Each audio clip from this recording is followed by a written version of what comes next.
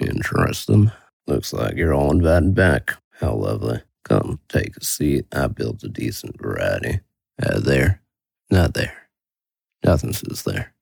But that one, yeah. That's all right. We left Jarlin off. Before that, I'm not sure if you've heard the news about Mr. Barker yet. There were about a dozen or so minerals within the vicinity of Mr. Barker's broadcast. Now, the workout routine of geological structures is not something a man can really know too much about. Might rock your world if you listen, though. Seems the local rubble had taken a likeness to practicing jumping hurdles, and Mr. Barker unfortunately did not realize his circus was in the splash zone of the practice track. Or perhaps it is the nature of the wind that moved only the largest of the rocks there. Like a turned-down turnip blowing on the ground, the distant canopy protrudes a spotlight unseen in a typical jut of the earth. Even a bright blister so small can denote a shrine to civilization, especially when in the mist too long already. Officiation, most alluring. You're right about that, Trish. Hope you don't mind the slightly altered nickname, seeing as your real one would be a bit too uncanny valley as, well, I'm talking to a senseless showpiece. Show Pisces? Yours are much better. A fresh name hooked into Jarlin's tongue. Part maiden, part ichthyolithic.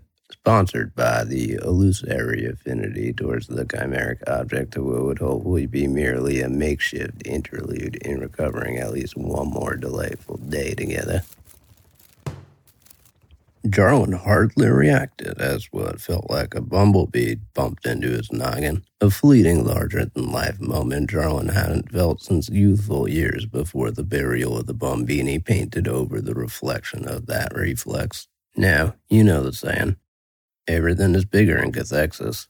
However, even the recollection this concussing critter suggested itself to be almost twice the size of a bouncing bumbler.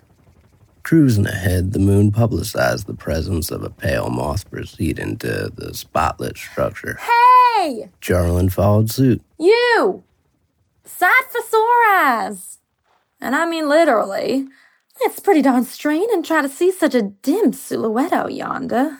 Jarlin was able to recognize a simple gesture of hospitality despite the welcoming wave being a clouded contour projected on the side of a glowing buttercream silken tent like a shadow puppet. Jarlin moved himself into the display window of the tent's opening sliver, grasping a glimpse of a flame dance in the night away in the confines of a rustic copper lantern set upon the silk-treated groundwork of the pavilion. There's the golden goose. You hankering for a supper? Yeah, please. Thank you. That would be real nice. Well, mosey on in already. Oh, the silk won't bite. Just kick your cloppers off first. Jarlin gently opens the tent and rests his shoes out in the cold while taking a step into the domain. Beside the lantern sits the innkeeper clad in a silk tunic aside a carved slab of cherry wood as a conveniently shiftable surface. Upon it rests a layered delicacy.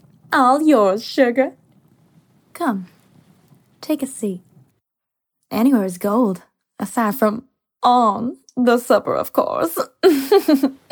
Jarlin descends upon the ground, folding into his cross-legged recliner. Is that honey on some sort of bread? Well, it's a placenta.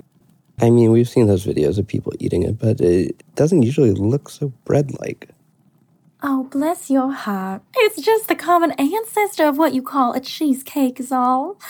Athenians liked fixing it with honey, and, well, it was well received considering we're still chattering about it. Even named the fetus's first supper after it. Similar shape, I guess. Wouldn't be my first thought on what to name it. Well, I reckon it's best to doll up that old virus with the name of a sweet treat. Otherwise, we might all be laying eggs still. Although maybe that wouldn't be half bad. Albeit folks would probably eat those too on occasion. Anyhow, pardon the sermon. I'll let you have a slice of cake. Oh, it has floors to it. It's a little sugar apartment building. Share and share alike. You have a fork, or? Oh, Silly me. I forgot to pack 'em. Here. You can just use the cake cutter. Oh, it won't bite. It's rather dull, seeing as I use the thing for pretty much everything. Also, thanks again. You're quite the welcome respite. Jarlin, by the way. That a rodent or something? A name, actually. Mine in particular. Invix.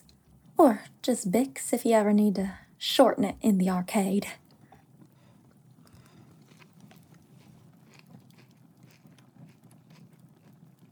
Full as a tick, I take it? You sure you didn't want any? Oh, no worries, sugar. Oh, it's time for your beauty sleep. Over there is a silk you can use as a blanket. Forgive the lack of head cushion, but the ground here is as good as 8 on the firm mattress scale. Much appreciated. It has been quite the long day. And night? Jarwin tucks himself in, conjuring the nostalgic impulse to contour a cocoon of the comforter. Truly the closest anyone can get to hugging oneself. Jarlin. Oh, sorry to wake you as you just drifted off. I rested a pitcher on the plank. Oh, silly me. Forgot to put water out with the meal. Jarwin slowly pries his eyes open, which was the extent of his range of motion he just discovered. Even the pupil had been anchored upwards by the spirit of a stargazer. No? Oh, I guess you're as good as gold. Your name is Jarwin and you're looking for Triss. Good. Your name is Jarwin and you're That's looking perfect for for Triss. us. Yeah, no, he's at his desk. Jarwin He's and you're just looking for having a Triss. bit of a, Your name is... Tuesday? Tuesday work? We will have the reports filed by Tuesday. Yeah, no worries. Oh, Thursday works better. Even better. I'll go check on him right now. Hey there. You having a staring contest with the wall there? Your name is... and you're looking for...